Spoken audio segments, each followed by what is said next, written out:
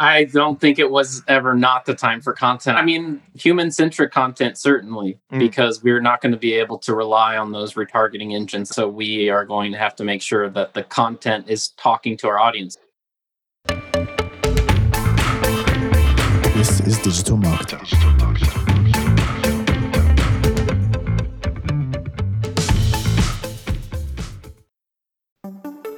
Hey, it's Mark DeGrasse here, and I've got a question for you. What if you could legally get the emails of almost every person who visits your site? Seriously, what if you could safely and respectfully retarget your website visitors via email just by dropping a pixel onto your site? It might sound too good to be true, but our new sponsors at GetEmails.com can do just that. They've created a system that's compliant with US laws and regulations, and every email address they send you is opted in to receive emails. So that means that you can connect your anonymous website visitors to real people and safely retarget them through email with real-time, fully compliant interactions. It might sound too good to be true, but trust me, it works. The CEO, Adam Robinson, is brilliant, and he believes in his product so much that he's willing to do something a little crazy for digital marketer listeners. If you go through their easy 30-minute onboarding process and haven't 5x your investment within the first 6 months, they'll give you all of your money back. To take advantage of the offer, go to getemails.com/digitalmarketer. That's getemails.com/digitalmarketer.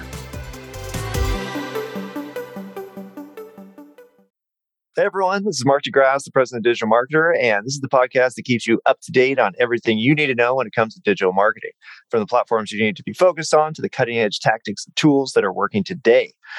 Right now, I have 3 special guests: Isaac Morey, Sam Morey, Chris Chasteen of Content Cucumber, the geniuses behind Content Cucumber. We just were talking about their growth, and they actually have done 100 million words, which is equal to about 200 War and Pieces, as Isaac informed me.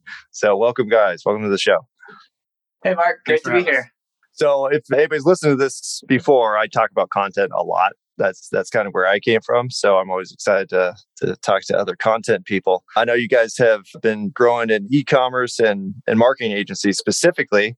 So I thought we could kind of talk about some of the more technical aspects of content creation and kind of where AI and machine learning have come into the space. And also just the age-old debates in content marketing, which is quantity versus quality. To get things started, why don't we just talk just a little bit about kind of what you guys do, what your software does?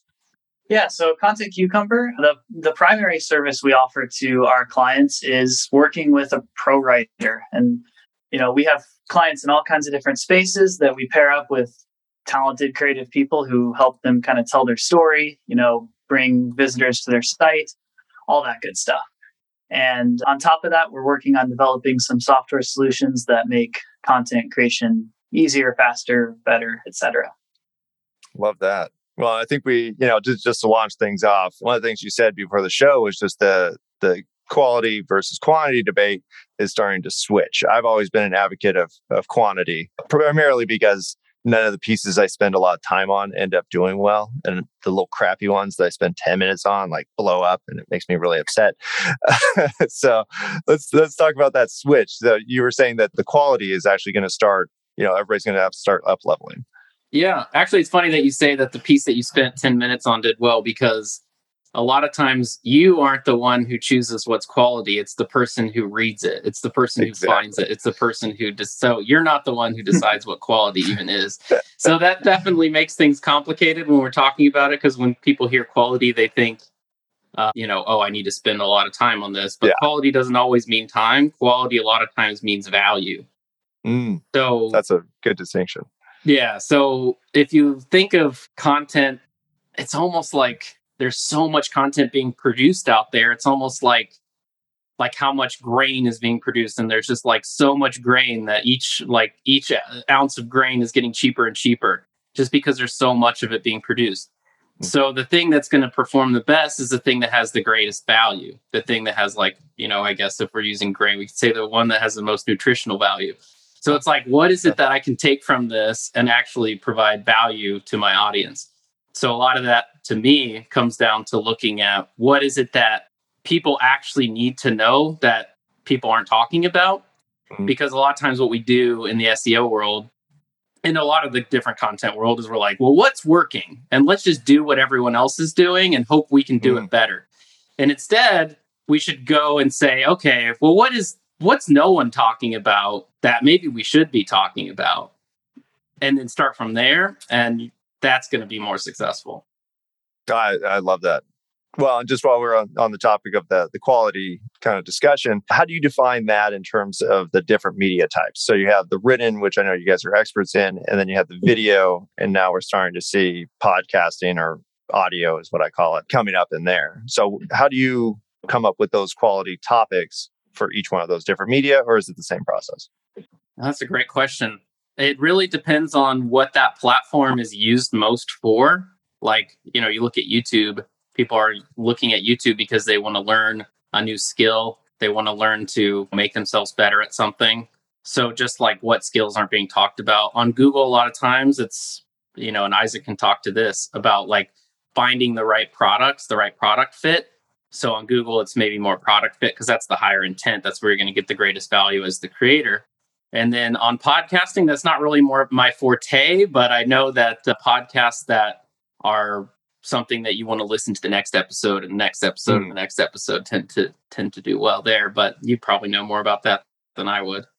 Yeah, I've done a few podcasts. I won't call myself an expert. If you talk to Qasim and Ralph over at Perpetual Traffic, those are the experts, I would say. And Hector, our producer, he's awesome. So for the, let's just talk about production then. So I usually try to, I don't like to say dumb things down, but simplify things to be like, hey, bare minimum one thing a day. If you want to be a hot topic, you got to aim for 5 a day. And then I have these kind of graduating scale of content platform goals. How do you guys kind of tell people about that? Like, how much do they need to make? Because I'm sure that's a question you get all the time. Yeah, I mean, that really depends on what it is that you're talking about and who it is you're talking to. And where you're talking. That definitely changes by platform because, for sure, TikTok, you probably want to publish all the time. But if you're on, with blogs, I think our most ambitious customers are publishing once a day. And I think, that's a pretty solid place to start. Nice. I like that. Now, let's just talk about e-commerce, because we actually just did e-commerce certification a couple months back with Scott Cunningham and Socialite. So e-commerce is a hot topic for us. And I know you guys serve a lot of e-commerce. So in the e-commerce space, which is, the product, that's the content. Talk about the product. How do you guys say like, okay, here's what you should be aiming for in terms of words? Well, for long form, like articles, the thing that's performing best now is like 1,500 words. And for product descriptions, it depends on the product. Like if you're selling something extremely complicated, like say you're selling graphics cards, those type of people want a lot more information. So you need to have longer product descriptions. But if you're selling something like glasses, like that's not going to be as long, maybe 800 words or something. So it depends on the product. But the more complicated the product, probably the more content is going to be more successful. And this is where technology comes back into the picture too, because with content intelligence tools, you can get a feel for what you need to be producing in different industries. For example, like you can get recommendations from different tools that tell you, shoot for 2,000 words with this article or shoot for 400 words with this article. Okay. So is it more topic specific? Topic to topic, it can definitely vary for sure. But like Chris said, 1,500 words for a long form article, like a regular blog article, I think is a pretty good place to shoot for. Awesome. So of the 100 million words that you guys have helped create, where is most of it? Is it in that type of like, say website content, static evergreen content, or is it more topical and, so on and so forth? I would say mostly topical blog posts in those kinds of longer form range. We definitely do help out with things like, sometimes LinkedIn posts might be just a few dozen words, but those also don't rack up your word count as quickly. So I think most of the words we've done are definitely in those longer form blogs. Okay. That makes sense. Okay. But you don't just help with the blogs. Really what we specialize in is creating engaging written content. And sometimes, particular clients will want to publish that on a platform like LinkedIn, while others are often just putting it on their WordPress and kind of bulking up their website that way. Nice. Okay. So a lot of the machine learning does go into analyzing like LinkedIn content posts and which topics are hot there specifically? Or just across the web as well. With different tools, you can see, for example, how many, like, I guess, what keywords are ranking well in your industry, or, what you should be shooting for, where the opportunity and the low-hanging fruit is in terms of blog topics. And there's platforms that will analyze social media, and there's also ones that will just like crawl the web. Oh, okay. So is the kind of data collection is a big part of it versus having an AI write your next book? Because you see those ads all the time where it's like, oh, you don't have to write it all. Jarvis is going to do 99% of the work for you. Yeah, I think one day those promises could come true, but it's certainly going to be a long, gradual process, more so than something that happens overnight. I think, for example, you might find AI helping writers to gather topics or to, maybe then further in the future build an outline. But I think creating a whole article that is actually insightful and complete in and of itself and doesn't need a human editor, I think we're still a ways off from that, much less a novel. That's good news. I think it'll be a while before AI is writing the next War and Peace. Nice. Yeah, I like that because I have talked to people who are like, oh, well, I made a program that could write your next lead magnet in 5 minutes. I'm like, what? How? How is that possible? Unless you took a bunch of content and mushed it together. Maybe no, there's no way that would make sense. So that's good. So humans still have to make the content. That's good news. So employing the AI and the machine learning, is it really to just analyze the content or specifically just to find the topics that you should be talking about? You can certainly do both. You can find topics. There's a plethora of tools for SEO research and things like that where you can identify things that you should be talking about. And you can also run tools that will tell you how well your article is going to perform.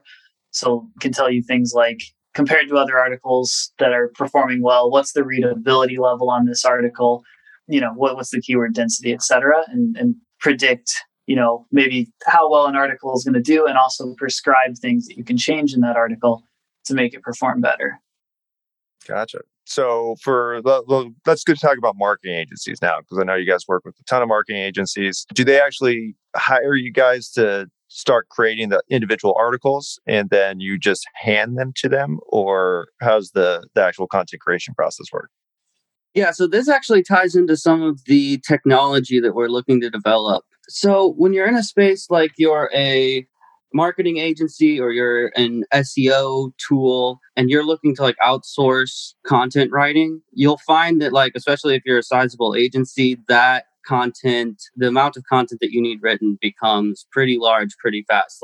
There's companies that are doing over 100,000 words a month, and that relationship becomes pretty hard to manage and pretty time consuming when you're talking about writing, article after article every single day.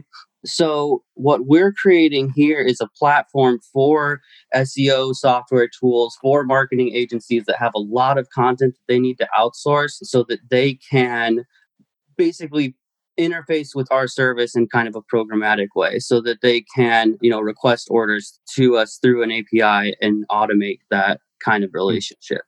Nice. I love that. My goal was always how do I get the small business owner to create the content? Because they're the content expert. They know what the trends are. They know their industry. For me, I was working with a lot of healthcare. I'm not a doctor. I should not write your doctor article about health stuff because I'm not a doctor. I don't know how to fix a broken bone.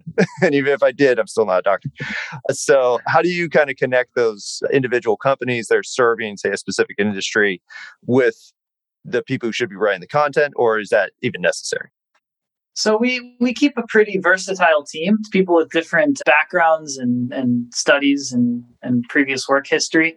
And then if we ever do run across something that's so high tech or, so complicated, every once in a while we'll refer out a really specific topic that we just don't have the capability to handle. For the most part, I think it's hiring people who know how to do the job. And that goes with, whether you're hiring someone in-house or a freelancer or an agency, really. It's also going to depend on the amount of participation that the client wants in that relationship with us, because we get it all across the board. There are some clients that are here are some vague ideas about content, create the topics, create the articles, write the whole thing. And there are some people that will, think about every single sentence with the writer. Yeah. Well, I think for for the stuff that we usually talk about, like, are you trying to hit the 95% of people who don't know anything about the subject, which is what you see like howto.com and things like that. Like they're just making stuff for the masses versus, the industry specific, complicated, more advanced topics that have to be run by an expert because they're for experts. Do you guys kind of break down like,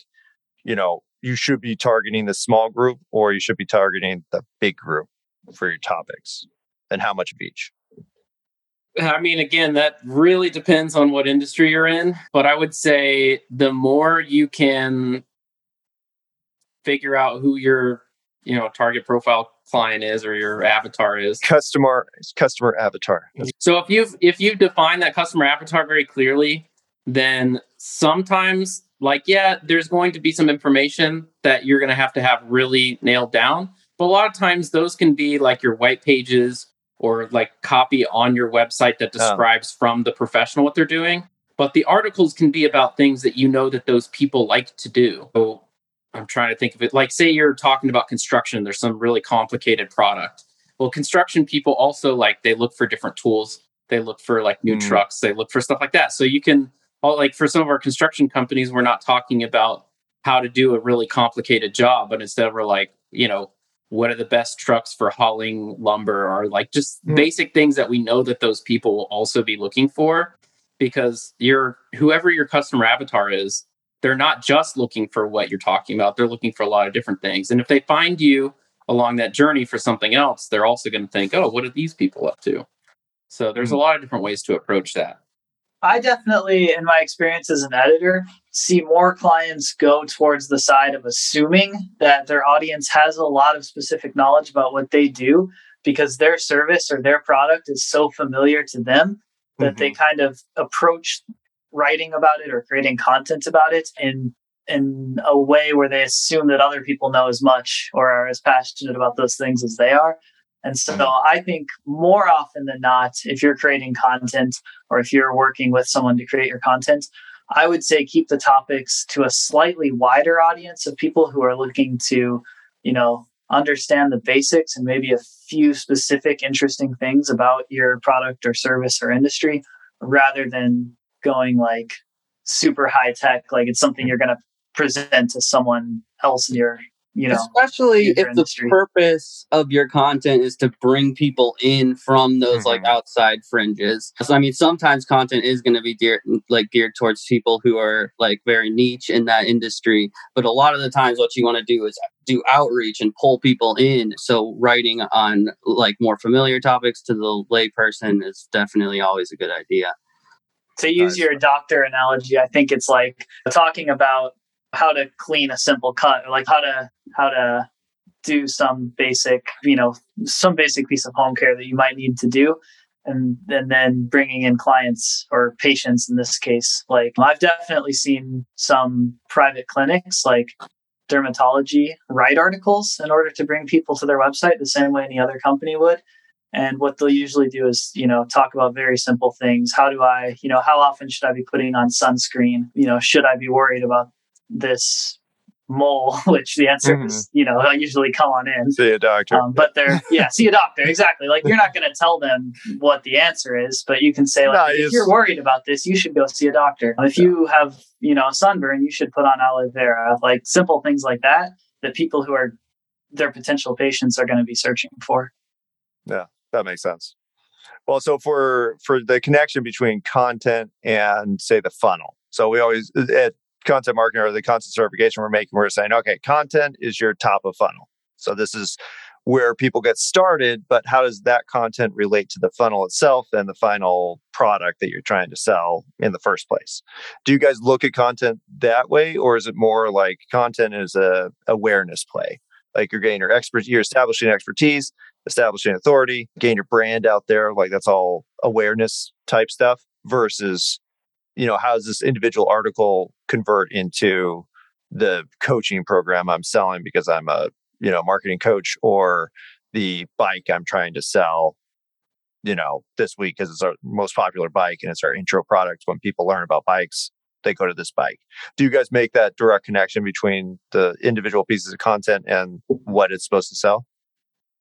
The smaller the customer, the more conversion focused it will be, because we typically find that the Fortune 500 customers are really just looking for brand awareness. They're looking for everyone to know what they're talking about. And the small businesses, they're looking to make sure and sell that bike or sell that course or sell whatever it is. So in those smaller, the like SMB space, we're definitely thinking about that in the way of like from higher level. Yeah, that's top funnel. So to answer your question for SMBs, yeah, definitely. Fortune 500s are typically a little bit different. They just are in a different kind of world, but like, those hey, SMBs for sure. Here's $500,000. Like, yeah, make some stuff. Like, it's good. I need some hits. Like, it is two different worlds, but at the end of the day, you got to sell 10,000 widgets. And how does this piece of content that you spent an hour on contribute to this goal of selling 10,000 widgets? So. Yeah, widgets is a great thing for everyone to make sure their product descriptions are awesome. I think that is forgotten a lot of times, but like your product descriptions and your product page is like one of the most important things. And if you talk to anyone who does like conversion rate optimization, they're all gonna kind of talk about product pages and stuff like that. But yeah, making sure that those product descriptions are also as good as a blog at ranking on Google and things like that too. Hey, Ryan Deiss here. It's been a while since I've run the day-to-day for Digital Marketer, the company that Roland and I are partners in. Fortunately, we have a great team and great partners who help us with all that nitty-gritty stuff now. But the one thing that we focused on while I was there, and the one thing the team still focuses on to this day, is optimizing everything. I'm talking testing everything from the sales copy to the color of the checkout button. Testing like this can have a huge impact on your bottom line, but the truth is, it takes a lot of time and a lot of resources. And half the time, we were just throwing stuff against the wall just to kind of see what stuck. But the good news is, you don't have to figure everything out on your own anymore. And that's because our friends at Conversion Fanatics have optimized hundreds of sites in all types of industries, from small startups to Fortune 500s. And now they can handle all your testing and optimization for you too. So if you feel stuck when it comes to optimizing your website, go and visit conversionfanatics.com, and they'll give you a list of custom suggestions to optimize your site 100% free. Once again, you can find them at conversionfanatics.com. Awesome. So let's talk, just SEO in general, because there's always some kind of, in terms of content, you have content that's created for SEO where you're talking to bots essentially. And then there's content that's created for humans where you're trying to go viral on social media. You're trying to really insert yourself into a topic that everybody's talking about. Do you guys make that distinction, or do you kind of just mush it together into one process? I love this topic because the entire point of Google's algorithm is to try and figure out what it is that humans want. So the more you talk to the people who your content is valuable to, the more Google's going to eventually figure out that you're the one that's right. Like, so if you're talking to bots, you're talking to like this version of that bot, and they're continuously just trying to figure out how to make it as relevant to humans as possible. So the bot's goal in the end, for Google specifically, is to make it as relevant to the person searching for that thing as possible. So the better it gets, the more it's going to actually seem more like a human. So yeah, and on that, because like when you're playing the SEO game and you're writing for these machines like developed by Google or Microsoft or Amazon, these search engines, they're going to be constantly improving upon those machines as time goes on. So not only is it important now, but you're going to see it get more and more important as time goes on to make really quality content. And I mean, that's what we've seen in the industry in the past 10 years, 20 years, and just more and more quality focused. And I think it's just going to keep going that direction because it's fundamentally built on these companies creating updates and developing these search machines. To add one more thing, it's a little before our time as a company, but I've heard legends that back in the 90s, you could just put like in white text against a white background, your keyword like 1,000 times, and you keyword stacking at the top of exactly. You just be at the top the cloud like the next day. Yeah. Yeah, no, that's gotten better than that. But sometimes you'll write a piece and it just like it's page one, rank number one, and you're like, I don't know how that happened. I didn't do anything different. It just magically appeared. And so, I mean, how do you guys explain that to your clients when that does or doesn't happen? Well, I think that even Google engineers are going to struggle to tell you exactly why it does and doesn't happen. I picture the big orb from Westworld. Like Google has the Westworld brain somewhere, and they're like, I don't know what it does. I'm sure for some of it, that's a little true. I think when it does happen, it's like wonderful, great. And when it doesn't, it's, a little disappointing. But at the end of the day, content is kind of a long game in the sense that, like Sam said, it can become more and more valuable over time. And it's something that you build up over time. So, I think if you write a piece and it shows up on the front page, that's fantastic. But if you don't get discouraged. If you keep at it and keep making great content over time, you'll see results. Yeah, I love that. Well, I think that's the real goal with content.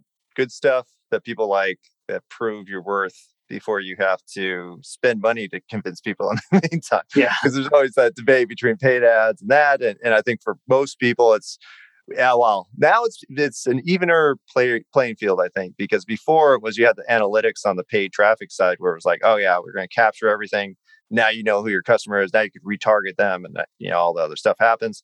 Now all that gets wiped away with privacy law change and iOS changes, and it's thrown everything off. But I think for the content's pretty much.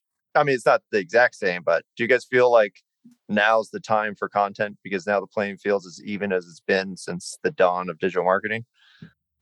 I don't think it was ever not the time for content. I'm going to be honest with you on that one. But yeah, I mean, human-centric content, certainly, because we're not going to be able to rely on those retargeting engines and things like that. So we are going to have to make sure that the content is talking to our audience. So defining your customer avatar is more important than ever, and really figuring out exactly who they are and making sure you find all of the topics that they're interested in and not just the topics that you specialize in. That's because yeah, it is tricky. But the better you define that avatar, like Lululemon did an excellent job of that with their, what did they say, like 35-year-old woman who works out in like Starbucks or something. And they just got like super specific about it. And they're like, oh, well, we know that they hang out at Starbucks. So we need to put a store. That person. Yeah, make sure that our store locations are close to Starbucks and stuff. It's just like things that you might not think about where it's like, oh, well, if we know enough about our audience, then we're going to be able to talk to them about things that other people who are competing against us aren't talking about. And we do that a lot. If you look through our blog, you can see on like Content Cucumber's blog, we do that a lot where we talk about tons of things that don't sound even closely relevant to what we do. But the reason we're doing that is because we know that those avatars are looking for content like that. Now that makes a ton of sense. Well, and I think for, the customer avatar part, because we have in that e-com cert that I was talking about, we call him Lake Dad Daryl. And it actually showed like, hey, here's the before image of Lake Dad Daryl. And specifically it was for, I forget the name of the company, but it was like a lake sports type company. So they said, oh, before his kids hate him because he has crappy stuff and he doesn't want to go to the lake. And now he's missing time with his kids because his stuff is lame. And then here's Lake Dad Daryl when he's doing things right. And by the end of the story, you're like, oh, man, I'd like to meet Lake Dad Daryl. Like, that's an interesting story. And then you realize, no, it's just a made up thing. So you know how to target this guy. And now here he is. Would he like this thing? And so I think that's a very important part, just knowing your customer and turning that switch, because it's hard as a marketer because you're always writing your copy. You're always building your funnels to get people down the path and blah, blah, blah. And you lose sight of like, okay, it's not about my product. It's not about my features. It's not about me. It's about this person I'm trying to help. And what are they going through and what do they think? So for you guys, how do you turn people's mind to like, hey, customer centric versus feature centric or product centric? Well, it all starts with, for us and our avatar, we start with Jimmy the Jet and Sally the Starter. I liked how you had an example. So we also have our own avatars with our own names. And Sally the Starter is someone who started a company. The company's starting to grow. She doesn't have enough time to write the content anymore. Jimmy the Jet's a marketer who works at another company who wants to scale their marketing. So we just kind of developed our own avatars in that way. And we share that with people and we we try to encourage our clients to also do the same thing in building those avatars. Nice. Love that. Cool. Well, I think this has been super informative. It's always, like I said, neat to talk about content with content guys. So for you guys, what is Content Cucumber and how can you help? For us, we talked to a lot of agencies. So how can you help marketing agencies? Well, we hire awesome writers, and we do that in a really scalable way, so that whether we're writing articles, every day for an e-commerce brand, or whether we're writing dozens of articles a day for an agency, we have writers who know their stuff and who can make your job easier. And that's basically what Content Cucumber offers. Nice. Sounds so simple. So where can people find out more about you guys and, get your service, or do you have a trial or anything like that? Yeah, you can check us out at contentcucumber.com, or just Google Content Cucumber, and the SEO gods will take care of the rest. There you go. Proof of a concept, right? You should show up if you look up Content Cucumber. Thank you so much, guys. I know I put you on the spot with a few questions. I tend to not pre-write these just so everybody knows. That way it's all fresh and I get the real answers from you guys. So thanks for having us. I think that quality versus quantity stuff is very interesting. Well, I loved your definition of quality, because people do. They're like, well, lots of work equals quality. And that's not true at all. No. No. Well, actually, that's the opposite. It's not. Yeah, it goes back. It's funny because there's like this little story that I think it was like Harvard Business School or something. Actually, it might not have been Harvard, but someone did a study, and they had one group create one ceramic pot and then one group create 100 over a month. And they had professional ceramic people judge those ceramics. And the top 10 were all from the people who created 100. Not a single one was from the one didn't even. The one didn't. Yeah, by the experts of blah, blah, blah. Yeah. So it's always like quality usually does come from doing quantity, which is kind of weird. But well, one, you perfect your craft. Yeah. And two, you just have that many more opportunities to like speak to what people are really looking for. Like if I practice one song on piano for 10 years, I might be pretty good at that song. But if I learn 10,000 songs over 10 years, you'll be better at all of them. I'm going to be like a virtuoso. All right, guys. Well, thank you so much for being on. And thank you so much for the audience for listening. Be sure to hit that follow button so you get notified when all of our new episodes release. Please share this with that friend who is clueless about digital marketing. And don't forget to visit digitalmarketer.com, where you can access all of our courses, certifications, and training programs. Thanks again, everyone, and we'll see you next time. This is Digital Marketer.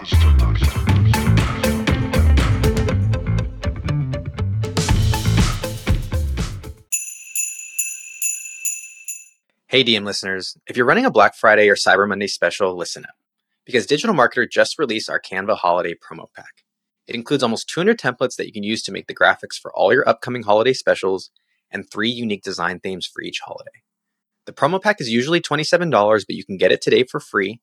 Check the show notes for the link to download, or you can go directly to digitalmarketer.com/LP/holiday templates. That's digitalmarketer.com/LP/holiday templates.